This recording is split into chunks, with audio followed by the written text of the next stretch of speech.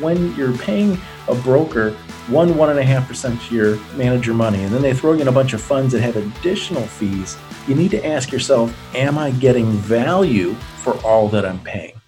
There are many factors that contribute to success: skill, good work habits, positive mental attitude, and of course, proper planning. So let's head to the drafting table and get this retirement success blueprint underway with Michael Stewart of Crystal Lake Tax and Financial. I'm your co-host, Mark Killian. Let's get started. Hey everybody, welcome into the Retirement Success Blueprint podcast. Thanks so much for tuning in as Mike and I talk about investing, finance, and retirement. What's going on, my friend? How are you this week? Things are going well. Everything's kind of getting back to normal somewhat in the world, so looking forward to it. Yeah, somewhat is the key indicator in that statement. Well, good. I'm glad you guys are moving right along, and everybody seems to be, getting that way when it comes to across the country, just kind of opening more and more and more. So hopefully that trend will continue. I saw a headline though that kind of COVID related, Mike. It said more than 25% of Americans are raiding their retirement accounts due to COVID-19 related issues, job loss, so on and so forth. What's your take on that? I think a big part of that is, when you see the headlines, at the time of this taping here that, 40 million people are unemployed, a large portion of that are individuals that were either lower income, middle income, not that everyone hasn't been impacted. And, I know CNBC came out last year with a survey saying that, 28% of the entire U.S. has zero savings. 58%, this is from Yahoo Finance, has less than $1,000 in retirement savings. So what that means is more than half of the country, so even before COVID-19 and all the layoffs and all the unemployment, the market kind of volatility, is almost 60% of the United States. If they had an emergency where they required more than $1,000, they wouldn't have the resources outside of maybe a credit card or something to actually go in and do it. So it doesn't surprise me on the headline when they say, 25% of Americans, the first place that they need to go into when there's a loss of a paycheck or any kind of income disruption is into their retirement accounts. Now that comes with a whole bevy of other issues in that, but I think it's a state of where our economy is between the haves and the have-nots. Well, and you and I talk often on the podcast. We've said long before even COVID, about some basic pillars of investing and financial planning and retirement planning, and having that emergency fund is one of those areas to try to have in the back pocket in the event that something happens. And of course, obviously, no one expected that, but still, same kind of principles do apply. So definitely not too shocking there. So I tell you what, let's go ahead and hit our main topic this week on the podcast. It's really saying one thing and doing another. We found that for a lot of people, what they say and what they do don't often match. I don't think that's a surprise to most of us, right? In any walk of life, we see that a lot of times. But let's look at some examples from the financial world where we might find ourselves saying one thing, but our behavior is indicating something different without us maybe even realizing it. For example, clipping coupons, always shopping for deals, that kind of thing. My wife's very big on looking at Amazon for all these different kinds of things and so on and so forth, but she doesn't really pay attention to the fees inside her own investment portfolio that she has, like from work and things of that nature. That's pretty common, actually. No, it is. And, we tell clients that, fees, especially the internal fees, they're the silent assassin to your financial progress. And it doesn't mean that everything should be free. It just means that you need to be aware of what you're paying and, just as importantly, why you're paying it. And, where I bring this to light for a lot of clients, I like to use a lot of analogies, is I'll use the grocery store. So think about when you or your wife, you go to the grocery store, more times than not, you'll make a list, exactly what you want to get. Not that you won't kind of pick up some things from the aisle here and there, especially if you go in hungry. But what you'll do is you'll make a list and then you'll decide saying, okay, here's what I want. Then all of a sudden, you'll pick up something and, in the pre-COVID world, you'll pick up something, look at it, look at the price and say, okay, is it worth that? Is there an alternative to it to where I can get something comparable but not necessarily have to pay as much? Unfortunately, people don't do that when it comes to their money and their investments. They just assume that the cost is the cost. Now, I'm not saying that cheaper is better. What I'm saying is that there's cost and there's value. And think about it. Every day when I meet with clients, what winds up happening, the first thing that we do is resell them on what they already own. So let's say they're paying their broker, 1.5% as a management fee, and they've got this portfolio of all these different funds, and those funds are charging them another 1%.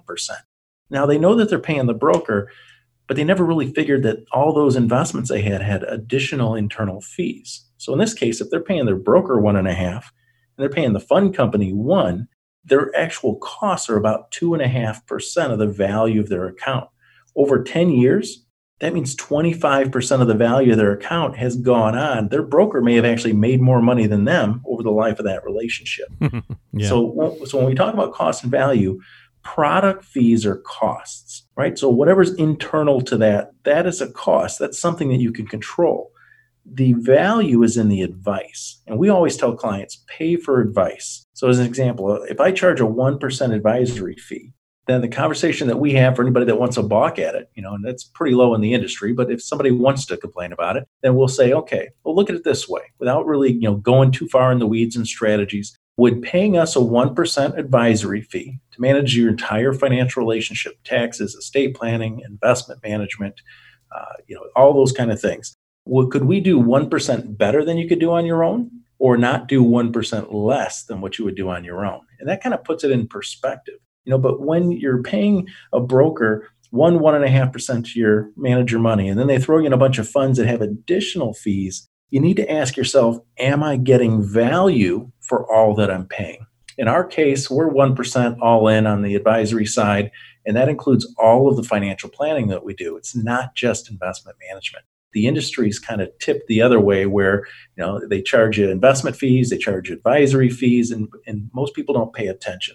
So as much as you like to click coupons and we all love a bargain, just make sure that we're reducing our costs and increasing our value. Great advice, and certainly something that we all kind of do to a degree. We're all kind of familiar with that concept that we'll look for those things, but then we often overlook other areas. Another place we say one thing and do another, Mike, is just basically saying that we have a low risk tolerance, but having way too much risk in the portfolio, or maybe just not even knowing that we have too much risk in the portfolio. Often I think we feel like, well, I don't want to take a lot of risk, but you don't truly know if you are or not because you don't take the time or you haven't worked with somebody to find out. Oh, absolutely. And we see this on a daily basis. So step one, when we're meeting with clients in that first discovery meeting, first thing we do is say, okay, how do we get here and where do we want to go? And then once we figure that out, then we resell them on what they already own. And what I mean by that is we do an analysis, includes a risk analysis of saying, okay, if you make no changes and you just stay on the path that you're already on, will you get there? And if so, and they're fine, then great. We just shake hands, park friends, say, hey, you're doing a great job. If we can't achieve the things that we want to, then we've got to have to tweak some of the things in the portfolio or our savings rate or something else. That's where the plan comes in. So in the past, when I'd run these risk analysis reports for people, and they would come in and say, yeah, we're pretty conservative. Yeah, our broker says we're conservative. And they would be shocked at how much risk was actually in their portfolio because they thought they were being conservative because their broker told them, hey, this is a moderate portfolio or a conservative portfolio. But then when I show them that risk analysis report, I show them that in a down market, similar to what we just went through, that they could possibly be down 20, 30, 40%. Their eyes get wide. And then they say, well, why would my broker say that that's conservative? And I kind of give them a tale about two clients that we have. And they're both pilots. So one's a commercial airline pilot. He flies people from A to B on a major carrier. And, his goal is, hey, I want to get you from here to there as safely as possible so we all make it home at the end of the day. The other's a test pilot for the military. And yeah, they're both pilots. So if you ask the commercial pilot what he thought about the test pilot, what do you think he'd say? That guy's crazy, right? That guy's taking way too much risk. Right. And, I'd never do that if that was me. This is a pilot. Now, when you ask the test pilot, he's just flying. So when you ask your stockbroker about, am I being conservative in the market? Am I taking a lot of risk? That's like asking the test pilot about flying, right? The person's idea about being conservative isn't the same, especially if, like most brokers, they get paid to keep your money at risk in the market. So asking your broker, am I being conservative is like asking that test pilot, he just sees it as flying because it's not his money. Yeah. No, that's a great way of looking at that. And so we often get into these situations where we just do not realize we say one thing, we do another. The producers wrote this a certain way. I'm going to put a little bit of a spin on it. But, basically we want to care for, we're married, we have a spouse, whatever the case is. We want to care for one another as we are aging, but maybe we don't often make the right decisions when it comes to making sure that they're going to be, the other person is taken care of after we're gone. A lot of us are very hesitant to talk about long-term care or some of the things that may happen after we pass. And I get that it's unpleasant, but again, say one thing, do another. No, I agree. And when we do our retirement success blueprint, what we call our plan, the first component of that, before we talk about investments, before we talk about types of accounts or anything else, the first thing we do is the retirement income plan. It's a written retirement income plan. And that's the beginning of our retirement success blueprint, our kind of trademark planning process. And the reason why is that the plan should drive all investment decisions in good markets and bad. And here's how most people do it, right? They pick some funds, they pick some things out there, and then they just hope it's going to work out. And they don't really understand why. So what we do is we tell them that you kind of need that written retirement plan. And the reason why is many times spouses think that they're both going to live forever. Now in deep down, they know that that's not the case. But what they do is they say, hey, I just want to maximize my income. I want to get as much as possible. So when we put that retirement income plan together, once again, before we even start talking about investments, we say, where's our income coming from? Is it going to be relatively predictable? So we know that in good markets and bad, that we're going to be able to generate that same amount of income, independent of the stock market or independent of the Fed. And then all of a sudden, it gives you peace of a mind to say, okay, I know my income's coming in, so I don't have to worry about taking too much risk or what's going to happen with taxes or things in the future. So that's step one. As soon as we get that retirement income plan together, the very next thing that we do is say, okay, that's in today's world. But what happens if one of you don't wake up tomorrow, right? So this is a great plan, a great income plan, but how does it change if life changes? So as an example, a lot of people aren't aware that, let's say you're married and you're both on Social Security and one of you passes away, the lower of the two Social Security checks automatically goes away. So if the husband, and I always kill him off first, so I'll use him with a higher income number. So let's say he was making $2,000 a month in Social Security and the wife was making $1,500 a month. So that's $3,500 a month of Social Security, over $40,000 of Social Security.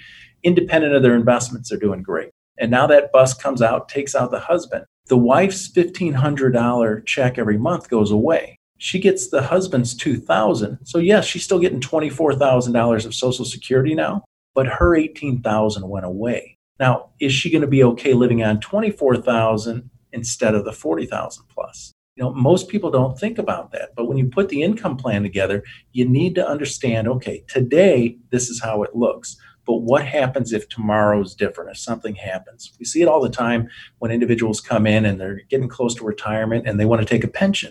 And usually the husband's like, I want this life-only pension because it pays me $2,000 a month. And then I'll say, okay, but if something were to happen to you, once again, you lose one of the Social Securities and now the pension goes away if you do, how will your wife continue to pay your bills? And he doesn't really think, well, I'm going to outlive her. That's usually what we hear. But that's not really a plan. So the next thing that we do is we follow up and say, okay, if that's the case, then would it be prudent maybe to make a little more sense if we figured in a survivor benefit where maybe your wife would continue to receive all of the benefit, so you get $1,700 a month instead of $2,000 a month. But then that way, if something were to happen to either of you, that $1,700 continues. So anytime you do any kind of true financial planning, it's not about the investments. It's about making sure that both of you in this case, that your family's taken care of independent of what the market's doing. And this is what gives you certainty moving forward. Yeah, I mean, absolutely. And a lot of us, we do have trouble making those initial conversations or getting the ball rolling, whether it's amongst ourselves or with an advisor, but certainly important to do so. And as always, hopefully the podcast gives you some things to think about and some ways to hopefully broach that conversation. So if you have questions, you can always reach out to Michael online at crystallaketax.com. That's crystallaketax.com. One more here, Mike, and that is for those of us who, we just, oh man, I can't see myself working much longer. Man, I want to get out of here soon, all that kind of stuff. Saying that we want to retire as soon as we can, maybe venting to the spouse on a regular basis about how much we can't stand it or whatever the case is, but then never really taking the time to find out when can we retire? How close are we? So on and so forth. Yeah, no, I agree. In every podcast that we do, I mention our financial planning process, that retirement success blueprint. The reason why is that the plan drives all investment decisions in good markets and bad. And here's how most people do it. Whether they're do-it-yourselfers that just pick some funds based on how they performed last statement, or if they're working with a broker that just shows you a chart, invest your money, and then they just hope it all works out. So at some point in the future, you want to retire. And in those other examples, then whatever the balance is, that lets you know if you can retire or not. And it doesn't have to be that way. That's kind of having that hope as a strategy, hope that the market goes up so you can hopefully retire at some point. So here's how we do it, because I think this is what applies to, where we say, people say, I want to retire as soon as possible, but they never actually get a plan together. So and I mentioned this a little bit earlier, is what we do is we find out, how do we get here? We know what worked, what didn't, where do we want to go from here? And as importantly, the first question is, how much income are we going to need to make that happen in retirement? Then we build that retirement written income plan. It shows how much income you need, where you're going to get it from, where it's coming from, which accounts you take it. Then and only then do you then decide where the money's invested. That income plan should determine how much risk you're going to take or not, and that determines what investments you include. Most people pick the investments first, hoping to get an income later. We choose an income level and then invest in order to achieve that.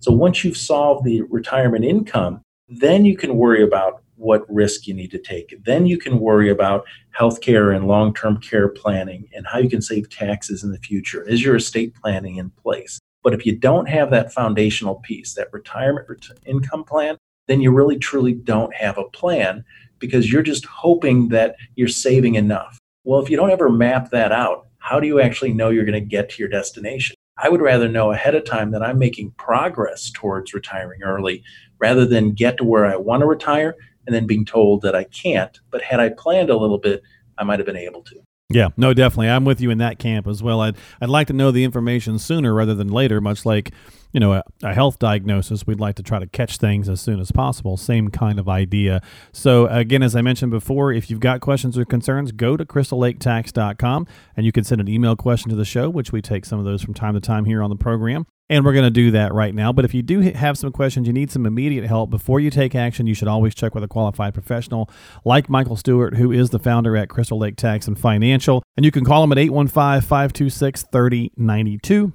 That is 815-526-3092. All right, Marshall in McKinney has got a question for you. He says, I have a variable annuity, and I just found out the fees are very high, and I'd like to move the money someplace else, but I'd have to pay that penalty to take it out.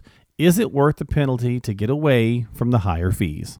Yeah, Marshall, that's a great question. It's one we answer for prospective clients pretty much every week, and everybody's answer is going to be a little bit different. Depends on how long ago you took it. Could there be some changes you make within the variable annuity?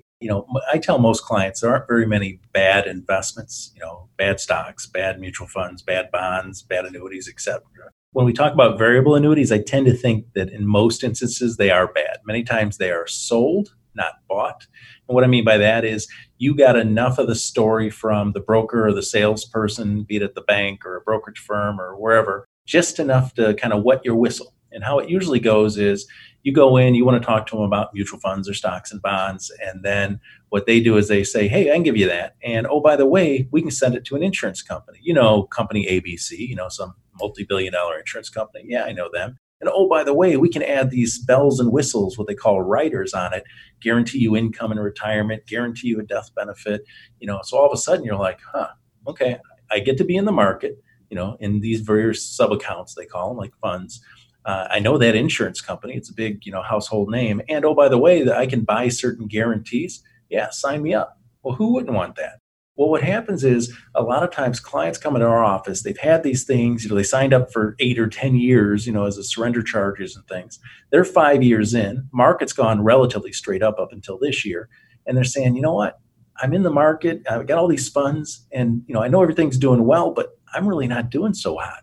So then what I do is, I'll Google their prospectus, all the legalese associated with it. And Marshall, I'll pull it out and then I'll show you the fees that you're paying internally. So it doesn't surprise me that you said about all the high fees.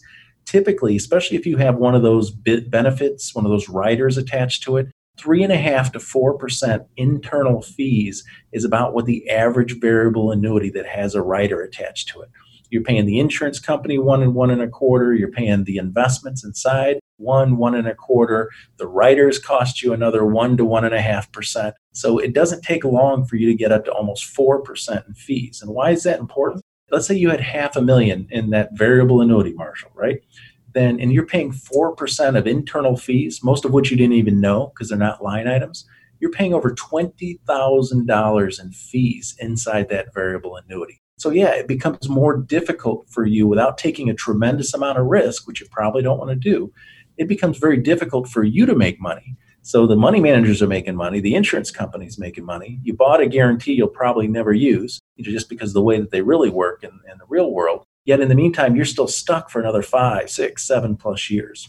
So whether you pay the penalty or not, that's when you kind of dig in the weeds, and we do that, run an analysis for you and say, okay, at X amount of, let's call it that 4%, of internal fees, the money's not going to grow to the level that it can, because you just get eaten up by fees before you make any money. And then the penalty is X. So the penalty could be 3%, might be 7%, whatever it happens to be. You run through the numbers, and then you just make the conscious choice of saying, what would my break even be? So if I use a very reasonable rate of return, depending on whatever direction you're going to go for the next investment, is my break even in 6 months? Is it in 18 or 24 months? And if that break even is sooner than the remaining amount of time you have on that contract, then in more times than not, you rip the Band-Aid off, you pay the penalty and say good riddance, and you move on to the next strategy that is likely going to work for you. So we all hate paying penalties, but Marshall, I'm here to tell you, when you get locked up into something for 7, 8, 10 years, and it has huge fees in it, and you're locked up, you have to figure out are you just going to continue to make the insurance company rich, and you getting kind of shekels on the side? Or do you rip the Band-Aid off and say, you know what, I know in a year or two I'm going to be in a better place by moving today. So we'd be happy to take a look at your situation, Marshall. We resell you on what you own. We just basically inform you and say, does it still make sense for you? And if it does, great, you keep it, at least you know. But if you're trying to get away from those fees, then we could always show you an alternative. All right, Marshall, thank you so much for listening to the podcast and submitting a question. And folks, if you are listening to the podcast, we'd certainly appreciate it if you would hit the subscribe button. You can do so on Apple, Google, Spotify, whatever platform you're choosing. And you can find those not only on those particular websites just by searching Retirement Success Blueprint, but also at Michael's website as well at crystallaketax.com. Again, that's crystallaketax.com, or just type in Retirement Success Blueprint on Apple's search or Google search or Spotify, and you'll find the podcast that way. Michael, as always, my friend, thank you for your time. I appreciate you this week here on the show. Hope you have a good, safe week, and we will see you soon. You take care, Mark. We'll talk to you next time, folks, here on the Retirement Success Blueprint podcast with Michael Stewart.